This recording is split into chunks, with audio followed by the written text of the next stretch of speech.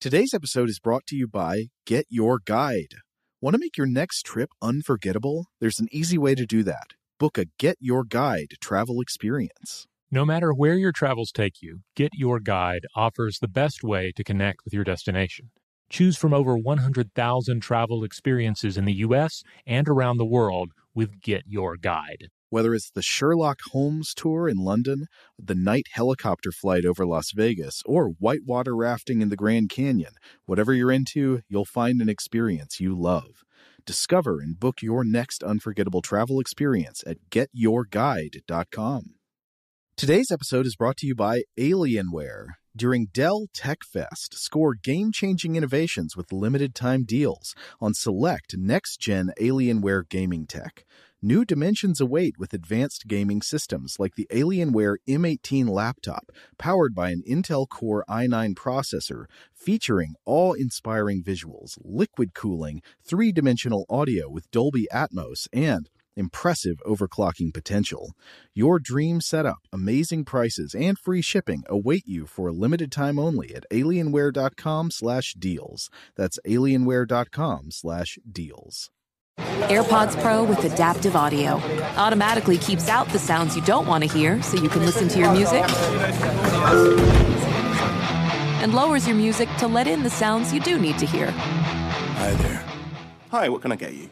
I'll have a strawberry mango coconut probiotic smoothie with wheatgrass. Anything else? Extra wheatgrass. Here you go. AirPods Pro with adaptive audio. Available on AirPods Pro 2nd generation when enabled. Okay, picture this. It's Friday afternoon when a thought hits you. I can spend another weekend doing the same old whatever, or I can hop into my all-new Hyundai Santa Fe and hit the road. With available H-Track all-wheel drive and 3-row seating, my whole family can head deep into the wild. Conquer the weekend in the all-new Hyundai Santa Fe. Visit HyundaiUSA.com or call 562-314-4603 for more details. Hyundai, there's joy in every journey. 2024 Santa Fe, available early 2024.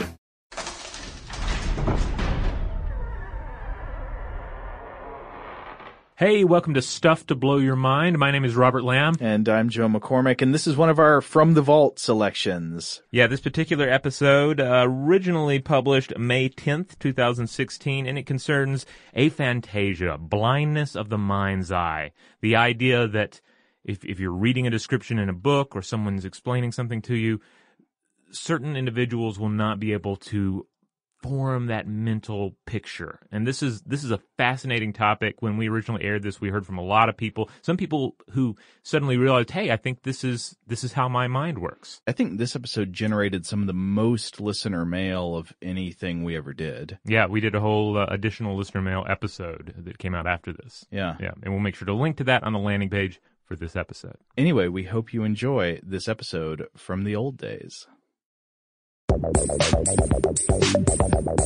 Welcome to Stuff to Blow Your Mind from HowStuffWorks.com.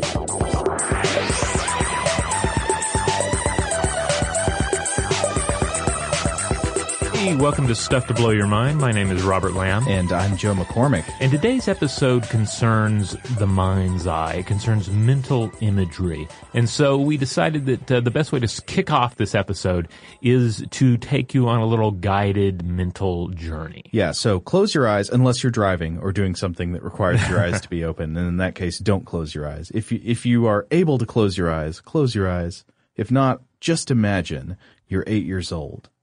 And you're walking along a beach with your mother. You're barefoot. The tide is coming in. And you see trails of footprints leading back and forth along the beach where other people have walked the same path today. But the waves are coming higher and slowly smoothing all those footprints away. But then you look up at your mother and you notice something strange. She's wearing armor. A steel chest plate and a visored helm with chainmail drooping across her arms and legs, rustling lightly as she walks. Across the front of her chest plate is a painted figure. It's Foghorn Leghorn. She raises the visor on her helm and smiles at you. A mosquito hovers in front of her face, and she flails one arm to knock it away, and you both laugh. But then you notice something else. Your mother has a piece of metal dangling from her hip opposite you. It's a long sword. She puts one hand on the hilt and says, "Don't worry, only a bit of insurance in case he shows up." A wave of seawater rolls up over your feet, washing dry sand from between your toes, and you ask, "Who?" Then there is a faint rumbling under your feet. It's not just the tickling wash of the waves. The ground is shaking. And about 200 meters out in the water, a dark shape begins to rise up from the waves. At first it's just a green-black lump, but then the huge, glaring eyes, the cavernous mouth climbing higher and higher as it approaches. It's Godzilla. Not the friendly Godzilla who defends Earth against all the heel monsters. This is the angry Godzilla who breathes beams of radiation and crushes 10-story buildings with a single swipe. Your mother puts an arm across your chest. She draws her long sword and says, "Stand back. This could get serious." And with the flip of a switch, her hover boots engage, her feet lift off the ground, and then she's rocketing toward the head of the monster to defend the realms of humankind. All right, so we tried to draw in a few different types of imagery there, a few different types of memory as well. Right. We wanted to have sort of generic landscape that would be easy for a lot of people to picture, like a beach. Most people have some kind of image generically of what a beach looks like. We also wanted something familiar. Usually they say to picture a relative or familiar family member. So hopefully you got an image of a mother or family figure there. But then also some pop culture images, right? Right. Most people hopefully know what Godzilla looks like. If you don't, you got to go back and watch the original Godzilla from the 50s. I mean. Right. And then Foghorn Leghorn, a personal favorite of mine. You know, one of the interesting things with this exercise is to think back on it and think back of the specifics and ask yourself questions like, who did I have a more vivid memory of? What I looked like as a child, what my mother looked like, what Godzilla looked like. And these details are not necessarily telling of your relationship with your mother versus your relationship with Godzilla, but it kind of just raises our awareness of the vast spectrum of visual stimuli that are informing our inner vision of the world. Yeah. And this is a strange thing because the only person who can experience your mental imagery is you. You can sort of describe your mental imagery to other people, but nobody can take a look at it to see what it is you're picturing in your mind. So this is something that you largely have to deal with entirely on your own, and you don't know how similar or how different your own process of mental imagery is to that of other people unless you really put your heads together and start talking about your mental images in detail and trying to figure out if there are differences. It's not a standard thing that people do, really. Right, because even to describe it, if I describe my mental images to you, they become your mental images. Right. Like it's in a way I'm kind of handing off the blueprints, and then you build a different building. It's the same building, but a different building. And likewise, maybe you paint, maybe you write, maybe some other artistic medium, you create music to try and convey these images in your head. But you're still then limited by your artistic ability and then other people's interpretations of those works of art. You know, I already realized I didn't think about this when I was writing this, but I did already see a contradiction in what I told people to imagine. What's that? The original angry Godzilla, but then I also said green-black, right? Well, Godzilla in color is sort of greenish-black, but the original angry Godzilla, black and white. Yeah. He's just all, you look at him and he just looks like this charred monster, yeah. So this is already a mental confabulation on my part. I'm imagining a Godzilla that never existed anywhere in reality. But anyway, so most of you were with us there on that journey. You were to some extent able to picture some of the things we were talking about. You could see in your mind's eye the beach, the armor, your mother, the sword, the Foghorn Leghorn, the Godzilla. But there are some people who probably couldn't see any of that. They were there with us. They were understanding the concepts. They were able to follow the plot, whatever plot there was, and they could probably recount a list of the events that happened in the little scene we just described. but they couldn't see any of it in their imagination. And this is the concept we're going to be talking about today. One study has found that this might be about up to 1 in 50 people who have this kind of experience where they just don't create pictures inside their mind the way most people do. And this condition now has come to be known as aphantasia, or the blindness of the mind's eye. So the American biotech leader, Craig Venter, you know about him, right? He's famous for being a leader in the quest to sequence the human genome, and he's famous for creating synthetic organisms. So he has actually described that he has an unusual way of thinking, a way of thinking that's essentially purely conceptual, like we've been describing, without any mental imagery. Venter says, quote, "It's like having a computer store the information, but you don't have a screen attached to the computer." He's describing his own mind. I don't know. I have trouble understanding what that would be like. Right. But maybe to understand it better, we should first look at some facts about what the mind's eye itself is before we get into the blindness of the mind's eye. What's going on when you create pictures in your head? Well, of course, we're talking about mental imagery here, but also there's some other sensations thrown in as well. Yeah. It all amounts to a quasi-perceptional experience that occurs in the absence of the appropriate external stimuli. So I can close my eyes, I can see a deceased loved one's face, I can hear their voice, I can imagine myself standing on the shore of a distant ocean, a past ocean, or even some future shore that I haven't even walked on yet. I mean, this is the kind of thing that, I mean, most of us take for granted. Yeah. We use it, we employ it every day. Well, I mean, as I did with the angry Godzilla in color, you can picture things you've never actually seen. Right, yeah. You can, yeah, there are things, if you're like me, I feel there are things in books, for instance. No one has ever painted a picture of this character or this scene, and yet you have a very like crystal clear vision. Like I have a better visual memory of some things that have occurred in books than things that have occurred in real life, you know? Oh, yeah, I know exactly what you're talking about. Isn't it so weird to finally see a book you've read, but it's never been illustrated or made into a film or anything, finally made visual by someone else? People always have the same reaction. That's not what I thought so-and-so looked like. Yeah, that's not what it looks like, yeah. Now, the things we perceive in the mind's eye, they're products of memory, they're constructed from specific or varied memories.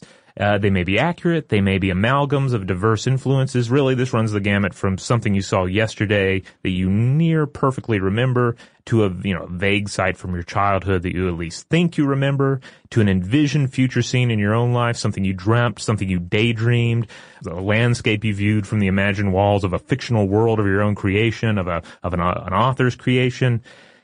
It's just like pretty much any time we are envisioning something, anytime we are closing our eyes or even with our eyes open are imagining something. We are seeing something in our mind.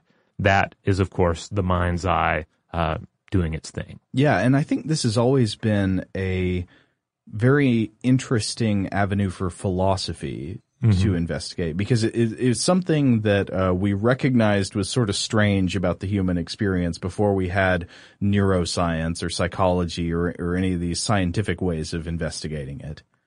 Yeah. I mean, because it obviously plays such a central role in the way we navigate the world and the way we think about time in a world of movable objects, right?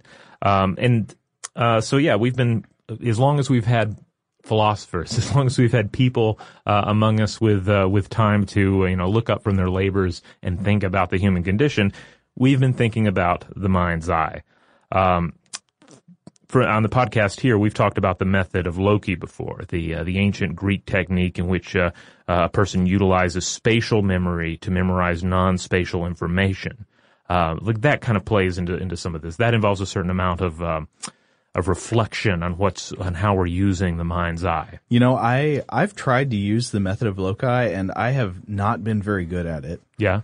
I wonder if I'm just not doing it right. Like when I'm able to really get it set in my mind, it does help me remember. By the way, a quick version of it is if you need to make a list of digits of numbers to remember, you're not going to remember those digits. So instead you imagine your house being full of odd characters that each embody one of the digits in that number sequence. And then you can remember by picturing the room and where all of the odd characters were in the room, and then you just remember what digit they correspond to, or something like that. Yeah, like a very simplified version of this that I have employed frequently in the past. It's kind of like a, often called the memory palace, because it's an imagined place that you fill with these examples. Mm-hmm. But oftentimes I only have room in my mind for one example, and that is, that's when I am swimming laps, and I want to remember what number lap I'm on. Because if I forget the lap number, then I'm going to make myself revert to the lower number. So if I don't know for sure I'm on 4, I'm going to do 3, and I don't want to keep doing one less than I want to do because I'm going to wear myself out, right?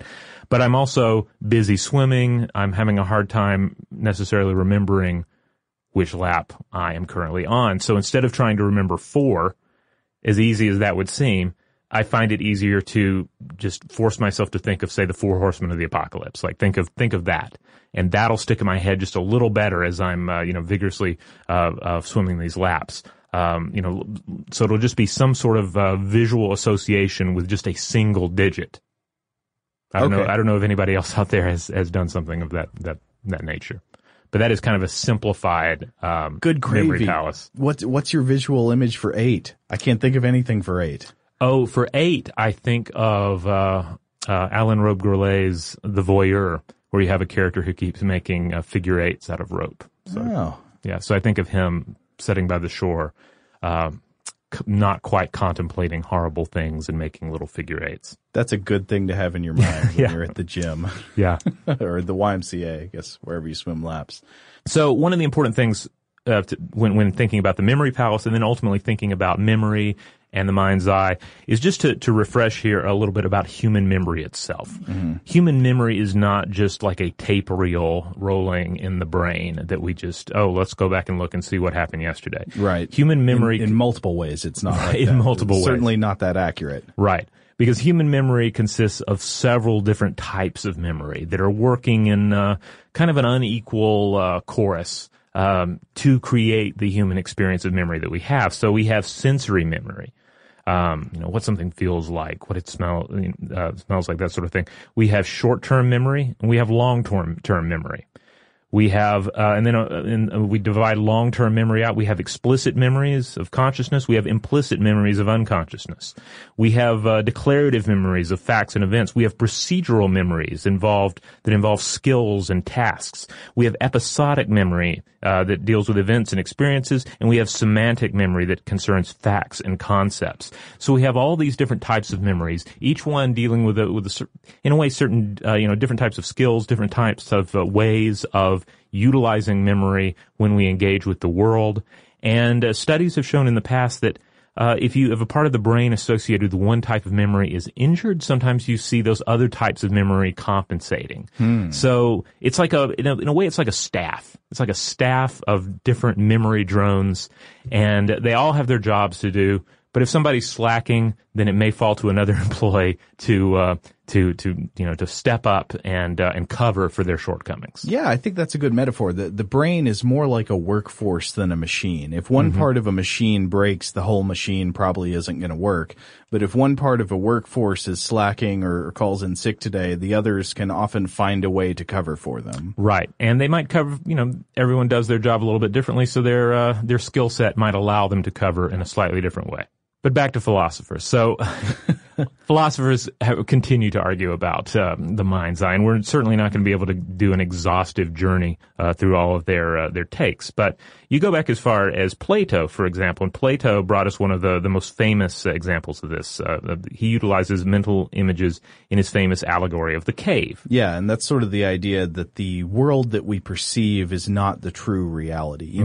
Plato had this whole belief in ideal forms, things that were the more true version of the thing than the thing we're familiar with. Right. There's a realm of forms out there, and in that realm of forms, there's such thing as a perfect chair. Yeah. But in this world, we can only build imperfect chairs that inch maybe a little closer and closer towards that unobtainable ideal. Yeah, and so his metaphor for explaining this was that of the cave, where there are people who are chained up in a cave, and they don't even really realize that they're in a cave. And there's an opening to the cave through which light comes through, and figures pass in front of the opening to the cave, casting shadows on the wall of the cave. And all we see, we're facing the back of the cave, the wall, and we see the shadows, and we think the shadows are the real things, but they're not. They're only the sort of like the vague outlines of the things that are the true forms.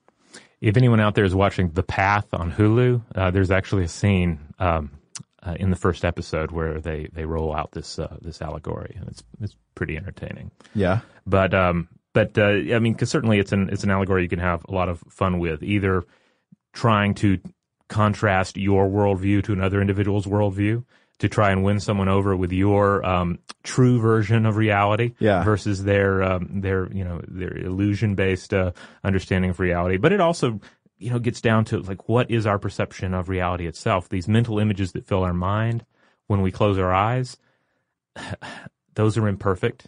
Yeah. But also the mental images when we have our eyes open. We're still just, in a sense, we are still just seeing those shadows on the walls of a cave. Yeah. So Aristotle also referred to mental imagery in his work, referred to it as a fantasia with a P, not an F. So right. Not the Disney movie. Yeah. And this was central to his theory of memory. Yeah, though, I can see why the Disney movie would be called that. I mean, it evokes the concept of fantasy, even though he didn't, I think, directly mean fantasy in the way we do, like somebody coming up with a fantasy to escape from life. It was the idea of being able to imagine things in your mind. Right.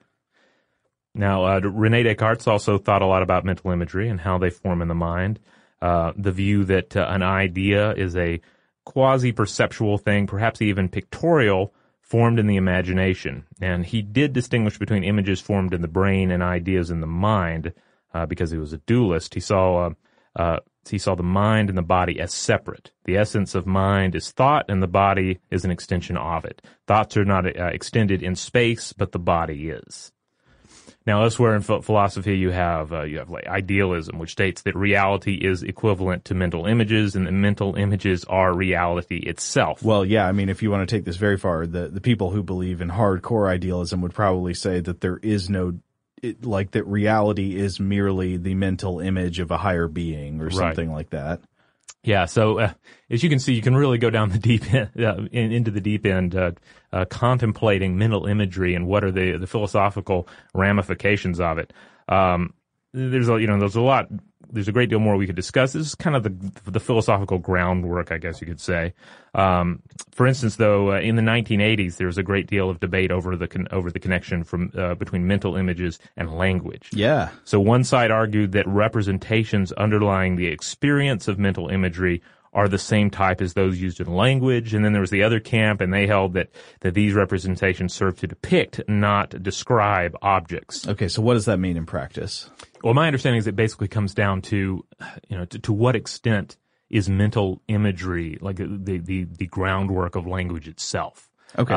Like I said earlier, at times it feels like it's very difficult to overstate the importance of mental imagery in our perceptions of reality. So just how deep does that go? Does it underlie just about everything in cognition? Does it underlie language? Does it underlie, just every little detail of our experience? Yeah, well, this does seem to sort of tie into stuff we talked about in the Tip of the Tongue episode, where you can perhaps you can have the face in your mind. I know this actor's face, and you can picture it. And you can know the actor's name well enough that if somebody said it, you'd be like, yeah, that's it. Uh-huh. You'd immediately recognize it, but you can't make the connection. But of course, in recent years, we've seen the study of mental imagery make a more scientific transition. I think we've started to look at it from a neuroscientific point of view, where people are saying, okay, well, let's identify what brain regions are actually being used and activated when people are in the process of coming up with mental pictures. And one of the sources we used for this episode, it was a paper by Adam Zaman and colleagues, and these authors identified that essentially in the brain, voluntary imagery, the mental images you come up with, have been associated in previous research with the brain's frontoparietal executive system, sort of executive control, the president of your brain sitting there directing traffic, and with the posterior brain regions, which, in the back of the brain, that's often identified with visual processing. And together you sort of put these things into a teamwork relationship, and they are what allows you to come up with mental pictures. That's right. And we've also seen studies where we've taken fMRI, we've done PET scans on individuals summoning mental images. They're asked to summon a mental image, and then we look at the brain, see what it's doing in real time. And it reveals activation in brain areas that are used in visual perception, which doesn't sound that surprising. Yeah. But this is pretty cool. Visual and mental imaging share roughly 2/3 of the same activated brain regions. So there's a lot of crossover there between the visual and mental imaging systems.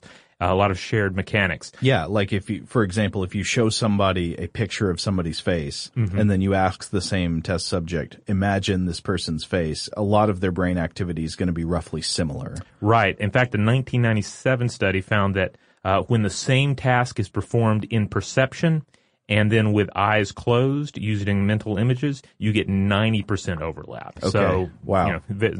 So again, a lot of the same mechanisms, a lot of the same brain equipment is being used, whether you're dealing with just visual perception or mental perception. Of course, that's funny because the phenomenal experience is completely different, right? Right. Like somebody who has aphantasia, this might be new information, but it's obviously not going to be new information to most people out there. When you picture something in your mind's eye, it is extremely different than seeing it in front of you, but it's hard to explain how it's different. Yeah. Yeah, there's a 2015 BBC article titled Aphantasia, A Life Without Mental Images by James Gallagher.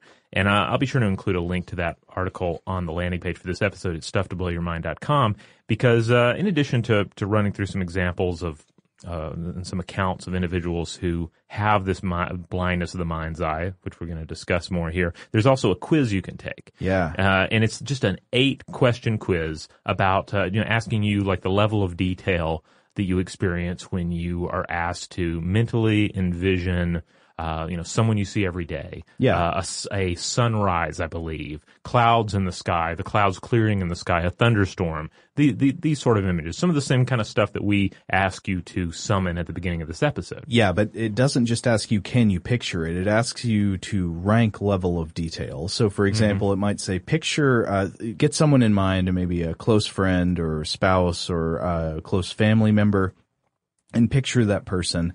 And then on a scale of not very well at all to extremely well, how well can you see in your mind's eye the contours of their face and the shape of their body and what color their eyes are? And so it's asking for specific details of the image to get at the vividness of the picture in your mind. And that suggests to me, and I think their findings do suggest so far, that it's not just an on-off switch. It's not like you can make pictures with your mind or you can't. There seems to be a spectrum. That's right. Some people seem to have very intense, very lucid, vivid mental images. Other people have kind of hazier, blurrier, or more generic mental images. And some people have almost no mental imagery at all or even report having none. And so at the opposite end of the scale of the main topic today, we're talking about these aphantasiacs, but there's also what's come to be known as hyperphantasia, right? Yeah. And these would be people who I think would experience visions of the mind eye with just extreme lucidity compared to most of us. So they're not just vague pictures, but they have bright colors and vivid details. So if I tell you, imagine a beach, you might picture sand and waves and maybe some umbrellas, but I bet you wouldn't naturally say, okay, I can tell you there are 7 umbrellas in the picture in my mind, and these are the colors of stripes on the umbrellas. But somebody might actually be able to have that level of vividness in their mind's eye. Yeah, this idea of a spectrum of mental detail and visual imagery, it really makes you reanalyze just how you're painting the picture in your head of these memories. I think we both scored around the same on this, where we had kind of like typical mental imagery. I was in the typical range. Yeah. But even then I found myself asking questions like, well, when I think about these people that I see every day in my life and that are very important to me, what does it mean that I don't have like just a picture perfect vision of them? What does it mean that when I think back on a beach, I find like a sunrise on a beach, I keep thinking of, images of sunrises from paintings and films, more so than actual beach sunrises that I've witnessed. You think about the final scene of The Warriors. Yeah, that sort of thing. Like I end up like putting a fictional Instagram filter over all of these memories, and I'm not really summoning a mental image of a thing I actually saw. I'm summoning this mental image that's composed of these varying elements. One thing I read when we were doing our research for this episode was a first-person essay that I came across by the software designer Blake Ross, who was involved in Mozilla Firefox and Facebook, and he's also done some screenwriting. And he found out after reading an article, I think in either in the New York Times or in Discover Magazine by Carl Zimmer about aphantasia, that he had this experience, and he also was just shocked to find out that other people weren't like him. His discovery was that, I never realized other people could see pictures in their minds. His whole life he thought when people said stuff like, picture this, they were just being metaphorical. He didn't realize other people could actually hold these pictures in their brains. And in this essay, he recounts how when he found out about this, he was asking all his friends, what's it like to picture something in your mind, and asking all these questions I've never really thought to ask myself about my process of mental imagery that were very interesting. Like, he was asking his friends, okay, when you see a picture in your mind, like you picture a beach, is it still? Is it a still photograph, or is it more like video where things are moving? And that distinction just hit me like a wrecking ball. I was like, I don't know. When I picture something in my mind, I can make it move consciously if I need to. But when I just picture a beach, it is almost neither still nor moving. It exists in superposition between these two things. It's for me, I guess, when I think about it, it's kind of like the old music video for, what was it, where the people go into the painting or into the drawing? Take on me. Yeah. Yeah. I feel like my mental imagery is kind of like the Take on Me video. Oh, okay. Where stuff is moving, but it's all kind of stationary as well. Yeah. Well, I mean, I certainly can imagine something moving on purpose, but when I just picture a thing and I don't imagine it moving on purpose, I don't think it's still, but it's not moving either. It's very strange. It reminds me of, too, of the experience of reading a book, especially a book that is set more or less in the real world. And at times I'll find myself stopping and thinking about, like, I'm picturing this in this living room that I visited or lived in at some point in my life. Like that, for some reason, is the living room that my brain is drawing in for this setting. Or I'm picturing this character. Sometimes the character just is that character, and there's not really like a firm mental image in your head exactly what they look like. Other times you can't shake their appearance as being that of someone you know, or a character actor from a movie, etc. But I do find myself like analyzing, like, where are all these elements coming from? Like, some of them are obviously coming from the author. The author is providing the blueprint. The author is providing the scaffolding, but then that scaffolding is kind of like magnetically drawing in elements from my own visual memory. Yeah, definitely. I know exactly what you're talking about there. An interesting thing about fiction that Blake Ross says in his first person essay about this is he reports that, so he's always read books, he's enjoyed fiction and he's written fiction, but when he writes fiction, he has almost no visual description because he just doesn't picture things in his head. And when he reads, he skips visual description. He just kind of jumps over it. That's not, it has no meaning to him, really. Huh. Yeah, it's fascinating. Okay, now it's time to take a quick break to hear from our sponsor, but when we come back, more on The Mind's Eye and aphantasia. Apple Card is the perfect cashback rewards credit card. You earn up to 3% daily cash on every purchase every day. That's 3% on your favorite products at Apple, 2% on all other Apple Card with Apple Pay purchases, and 1% on anything you buy with your titanium Apple Card or virtual card number. Visit apple.co/card calculator to see how much you can earn. Apple Card issued by Goldman Sachs Bank USA, Salt Lake City branch. Subject to credit approval. Terms apply. Toyota believes in the power of personal choice for reducing carbon emissions. Beyond Zero is their vision to go beyond carbon neutrality, and they're working toward it with a diverse lineup of electrified vehicles. And electrified doesn't just mean plugified either. Toyota offers more low and zero emissions vehicles combined than any other automaker, so you have choices that fit your lifestyle. Whether you want a hybrid EV that starts and handles like a traditional Toyota with better MPG, a battery EV that delivers a smooth, silent, clean ride, or a plug-in hybrid EV that goes between battery and fuel to give you the best of both worlds, Toyota has you covered. And for those of you who prefer hydrogen, Toyota's fuel cell EVs emit nothing but water vapor from the tailpipe. So cool. But it doesn't stop with vehicles. Toyota is decreasing its plastic waste, supporting water conservation efforts, and expanding programs that protect critical species, all to help reduce their environmental footprint and create a positive impact on society, giving you the choice on how to reduce carbon emissions. That's Toyota's Beyond Zero vision. Visit toyota.com/electrified-vehicles/beyond-zero-vision. Toyota.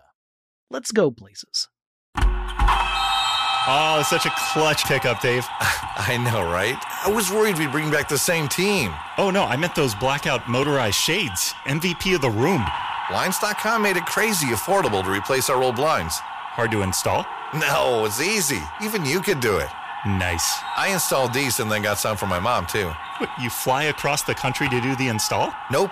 Blinds.com can do it all. All she had to do was pick what she wanted. She talked to a design consultant for free and scheduled a professional measure and install. Look at you, Hall of Fame son. Oh, I just picked the winning team. They're the #1 online retailer of custom window coverings in the world. Oh, Blinds.com is the GOAT. The GOAT. He shoots. He scores. Go to Blinds.com for 40% off site-wide and a 100% satisfaction guarantee.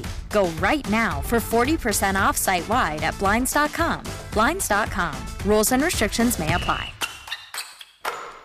Ready to unlock a world of entertainment? Philips Roku TV has America's favorite TV streaming platform built in, so you can watch live TV, catch every game, discover must-see shows and hit movies, and get all the best streaming apps in one place, like iHeart for all your favorite music, radio, and podcasts. Watch what you want, when you want. Immerse yourself in entertainment with premium 4K picture and sound for every budget, with sizes for every room. Find your perfect Philips Roku TV today, online or at your local Walmart and Sam's Club.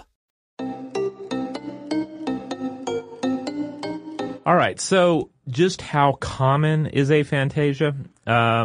It's a difficult question because this is something that hasn't really been in the public mindset. It hasn't been out there. It hasn't been something you get a pamphlet on until very recently. There was one interesting study on this from before it had a name, before this aphantasia term came out, that was studying sort of the lack of generative power in mental imagery. And that was in 2009, right? A study by Faw. Yeah, Bill Faw, psychologist. And what did it find? He found that between 2.1% and 2.7% of 2,500 participants in his study claimed to have no visual imagination.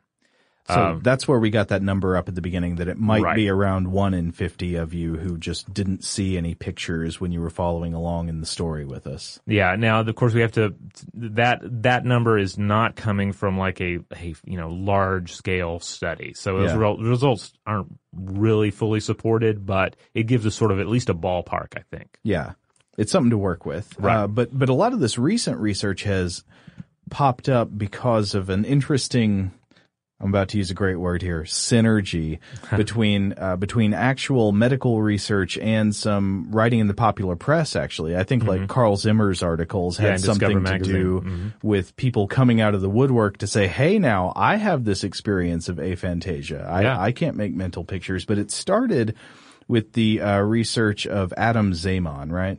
Yeah, he's a professor of cognitive and behavioral neurology at the University of Exeter Medical School.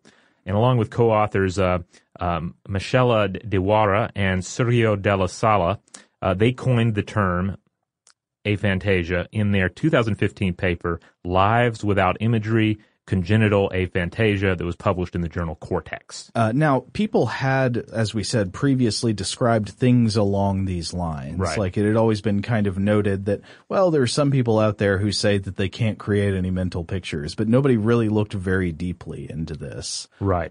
And I think the earliest example that the authors we were looking at were able to draw on was just the 19th century. Now, this the condition had, in these earlier works, the condition had previously been referred to as defective revisualization or visual ear reminiscence. What a great word, ear reminiscence. Somebody was trying to make us say that. Yeah. Sorry, not going to work. It's aphantasia. And there are skeptics actually out there who say that what we're talking about here does not exist at all. I think that's fascinating because how would you prove them wrong? Yeah, and why would you make that argument? I don't know. Well, I mean, arguing about the existence of somebody else's internal experience, I mean, that's just, it's crazy. Yeah, it almost seems like you'd have to be making the counter argument of saying, oh, you don't have aphantasia, you just have a lazy mind. Right. Your imagination is just a bit stunted. But I can understand why people might be tempted to this direction because we've said before, I think you probably would agree with this, I can't imagine what this is like. Yeah. I have no ability whatsoever to put myself in a position of not being able to make mental pictures that I don't even understand what that means, really. Right. It's kind of like if most of us are more or less the same computer hardware with differing software, we can talk all day about, I don't understand how your software works. And this is how my software works. But here we're talking about essentially a difference in hardware. I don't know if that analogy completely holds up, but essentially there's something a little more, base level is different. Mm-hmm. And how do we even begin to describe that to each other? Yeah. So Zeman first started studying this, I think in 2010, right? Mm-hmm. Because of, the story of this.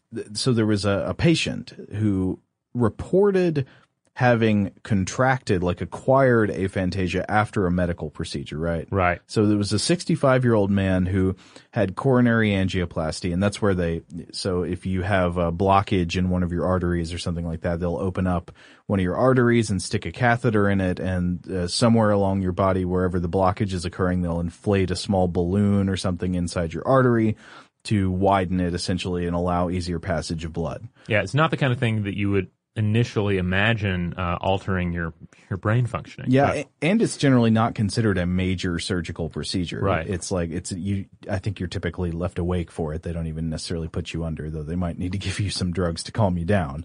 But yeah, this is not like a gigantic big deal. So it's coronary angioplasty, and after the procedure, this patient was unable to form mental pictures, and he had not had this problem before.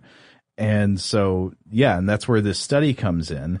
And afterwards, after there were some pieces published about this, Zeman started to hear from people who said, hey, I have this condition. Mm-hmm. And not only do I have it, I didn't have an angioplasty or any, injury or surgery. I've always had it. This is just how I am. So Zeman and his co-authors, they looked at 21 of these self-reporting cases, and they discovered that most of these individuals kind of discovered their condition, their own condition in their 20s, when through conversations or readings they found a discrepancy between how other people described the use of the mind's eye and their own experiences. Can you imagine? I just have a hard time imagining how you get that far in life without realizing. Now, this is another thing that's addressed yet again in that essay I mentioned by Blake Ross, mm-hmm. where he just talks about how whenever he heard people using the language of the mind's eye or talking about,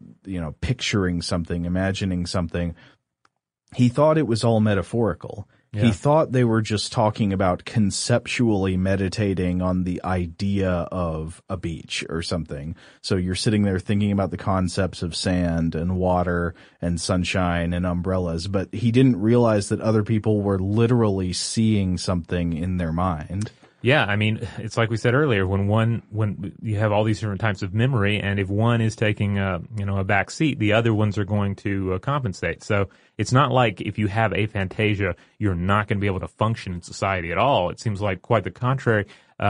individuals find a way to function. They just end up utilizing these different modes of memory. Okay, but of these 21 self-reporting cases, what did Zaman find about them? Well, so he found that 19 of the 21 were male, and it's worth noting that this might have more to do with the readership of Discover magazine. Right, this is not a randomized study. Right. It's self-selected because or self-reported. This is where people would have read that Carl Zimmer article, and they were the ones that said, hey, so yeah, it just might have to do with the male readership of Discover.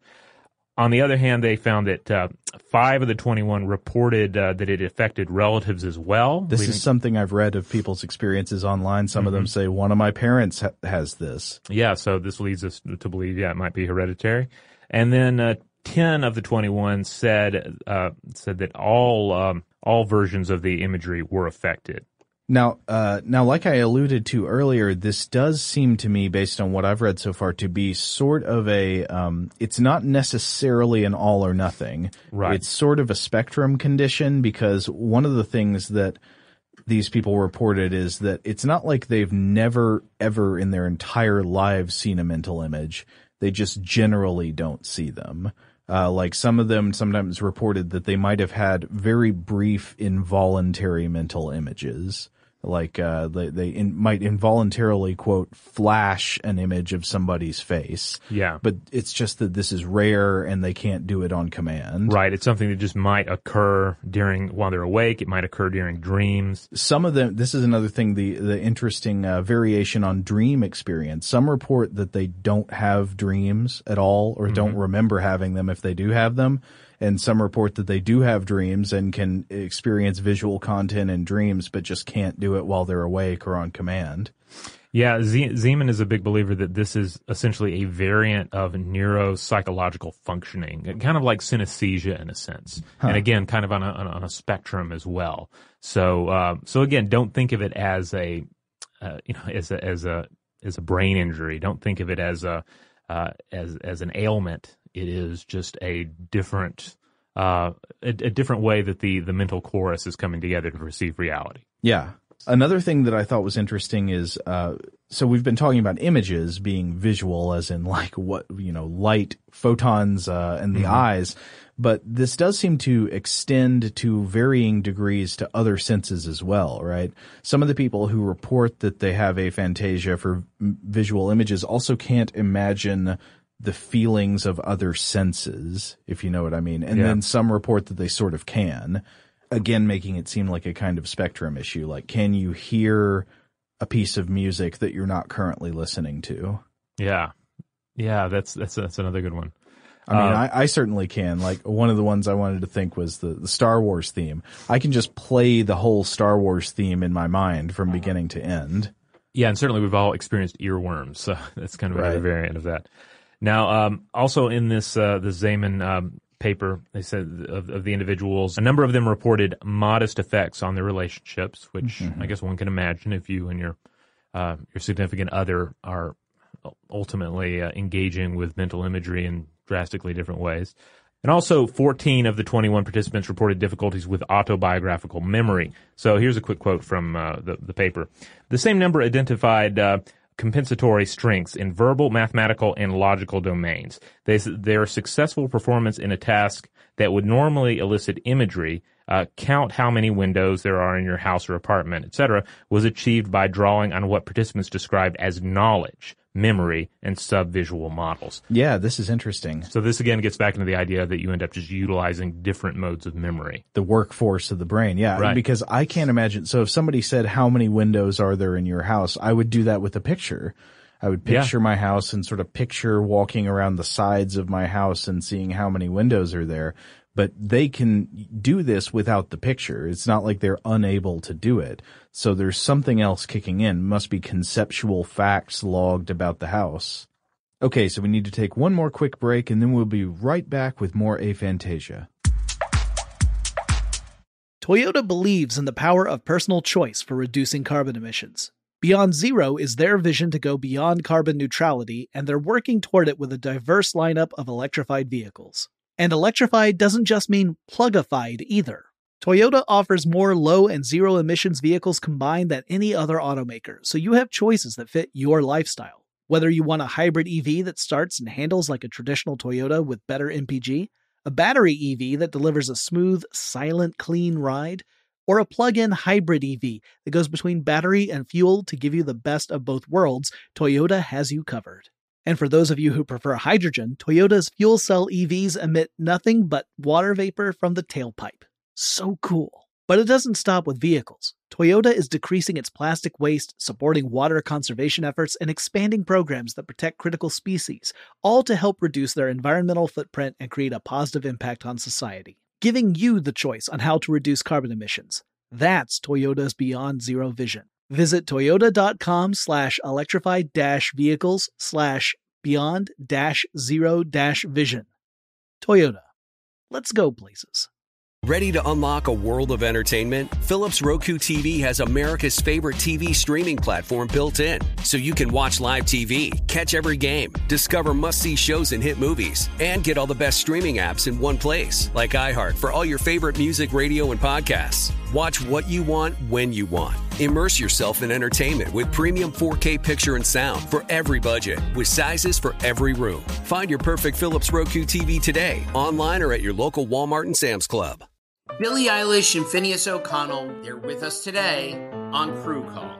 I'm your host, Anthony D'Alessandro. Billie's vocals, it was automatic art. You know, I had to choose a more challenging route than just da da da da. You know what I'm saying? It could have been easier. And a lot of people have asked me how did you choose to have it be so soft and so simple? And what else was it gonna that's what the song wanted. Thanks for listening to this episode of the Crew Call podcast on Deadline.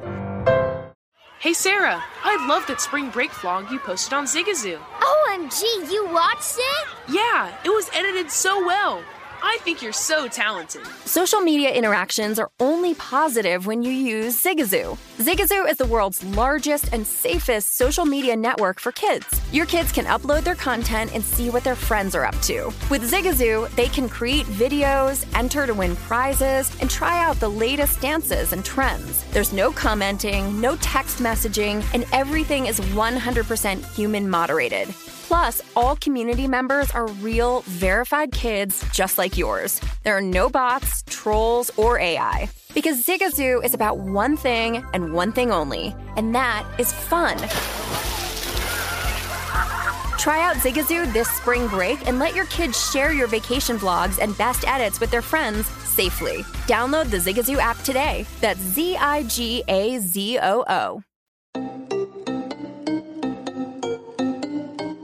Now, that BBC paper that we mentioned earlier by James Gallagher, in that paper, Gallagher spoke with one Neil Kinmuir of Lancaster. This is a self-reporting individual with blindness of the mind's eye, and he provided some interesting insight on the condition. So I have just a couple of quotes here from that piece that I found were interesting. He said, quote, "My stepfather, when I couldn't sleep, told me to count sheep, and he explained what he meant. I tried to do it, and I couldn't see any sheep jumping over fences. There was nothing to count." Oh no, that's an interesting, because I guess that might be one of the earliest examples of here mentally imagine this. Like with my own son, I had a similar situation. I distinctly remember the first time I told him to close his eyes and encouraged him to imagine an elephant, because he was really obsessed with elephants at the time. Yeah, and I saw the delight on his face as he imagined the elephant. But, after doing this research, I realized, well, there's equally a possibility that he wouldn't be able to see the elephant. And, there wouldn't be anything wrong with him if he couldn't see it.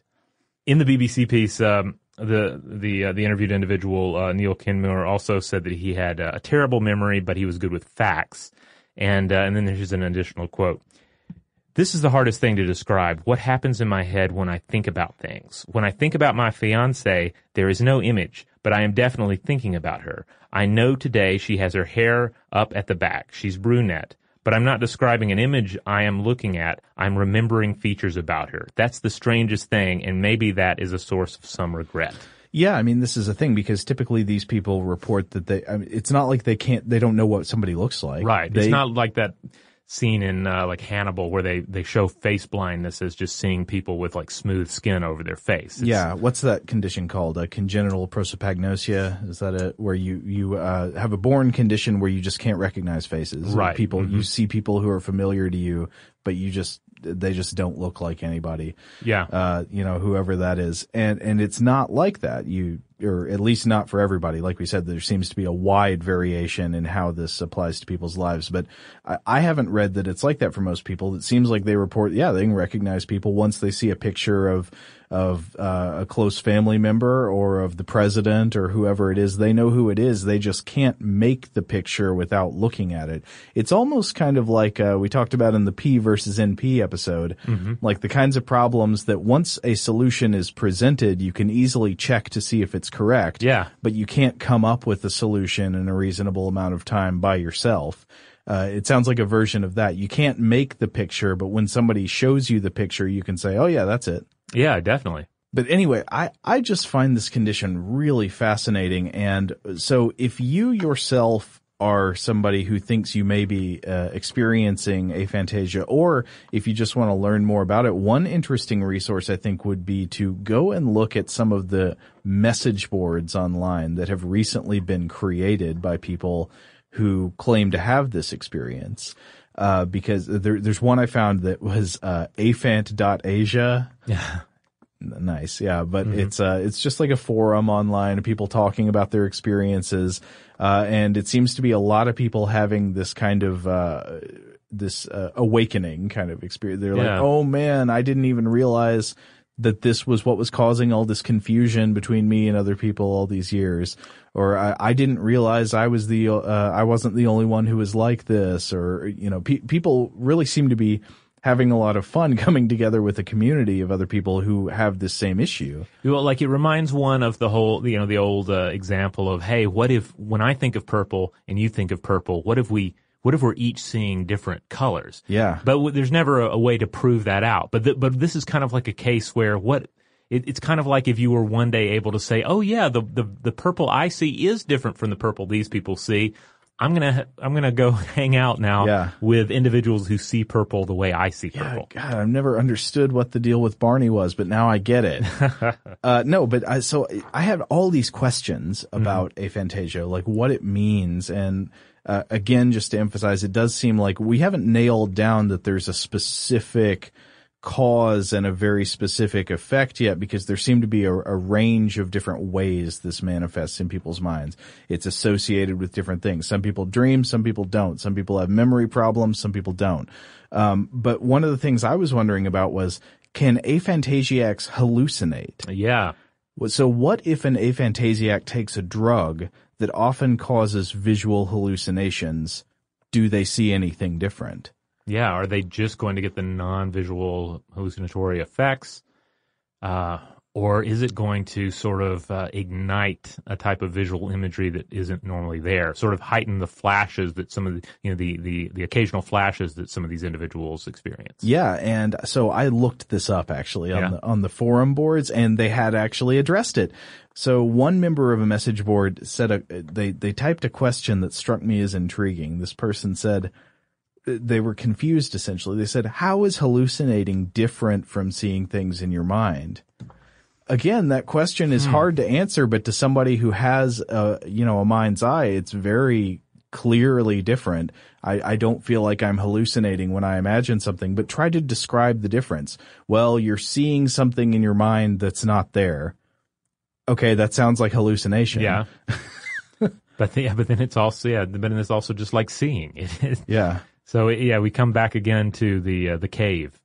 And we're all still lined up, staring at the play of shadows on the wall. Yeah.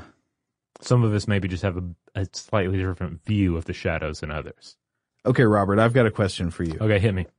Do you think you could try to simulate this in your own mind? Like, could you try? I know it would be impossible for us to really fully be able to do it, but can you try to go through a standard day-to-day process, something you would do all the time without using any mental pictures?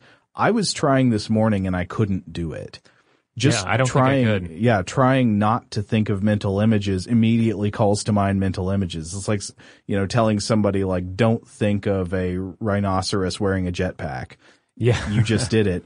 And even it works in the general sense, just saying, try not to think of mental images, and immediately my mind is filled with rhinoceroses and jetpacks. Yeah. I mean, if anything, I have to try and keep from daydreaming and keep from pummeling myself with different mental images, and actually focus in on a task, Yeah. The way this really seems like it would come through is like, if you can't have mental images, how do you have fantasies about things you would like to do? So you imagine, your boss makes you furious and you wish you could punch him in the nose. You wouldn't actually do it, but you at least have that image for a moment. Right. I think that's probably a nearly universal experience for people. And you get the catharsis of having thought of it. But what happens if you can't have that image in your mind? Do you think about it conceptually?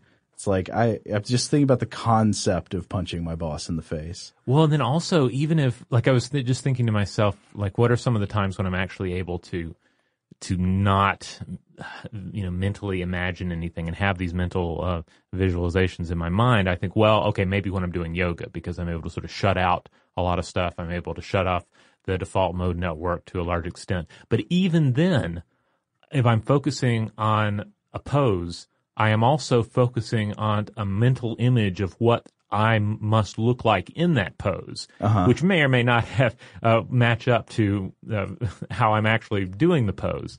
So what is it like then to engage in a physical activity like that with aphantasia?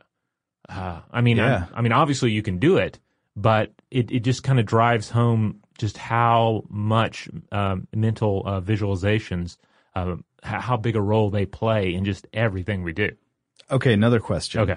Fiction writing. Yeah. This is something again from the Blake Ross piece. So he's done some screenwriting, and he describes his process for fiction writing without having mental images, which he described in terms of words and parts of speech.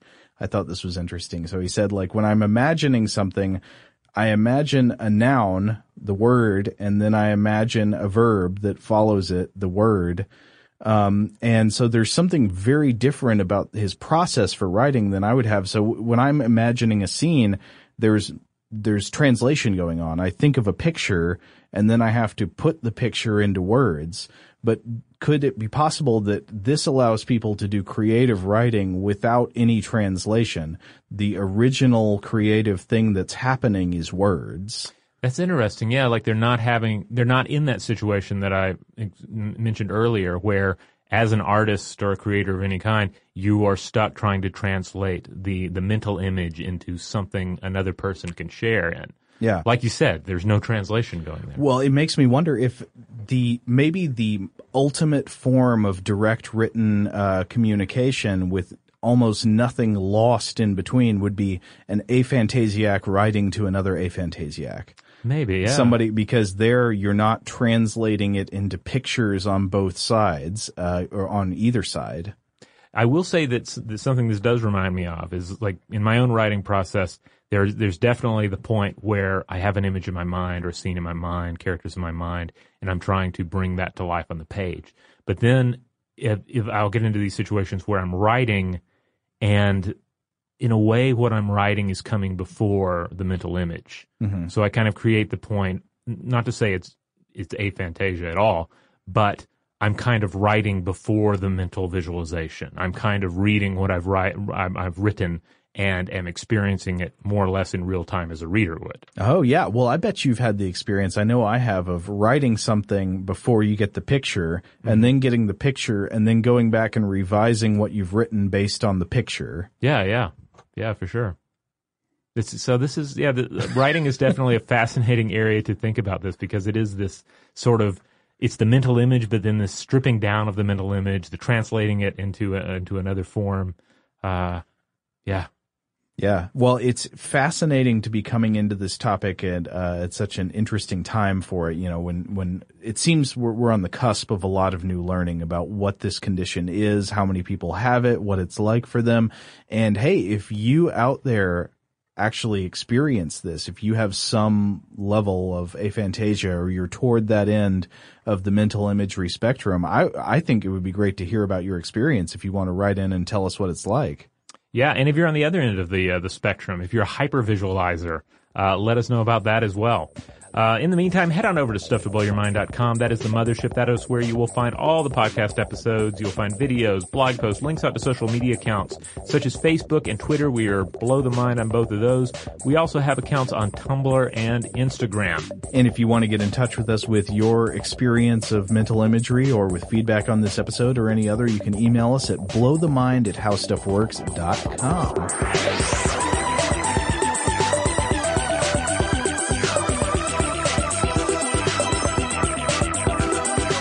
For more on this and thousands of other topics, visit howstuffworks.com.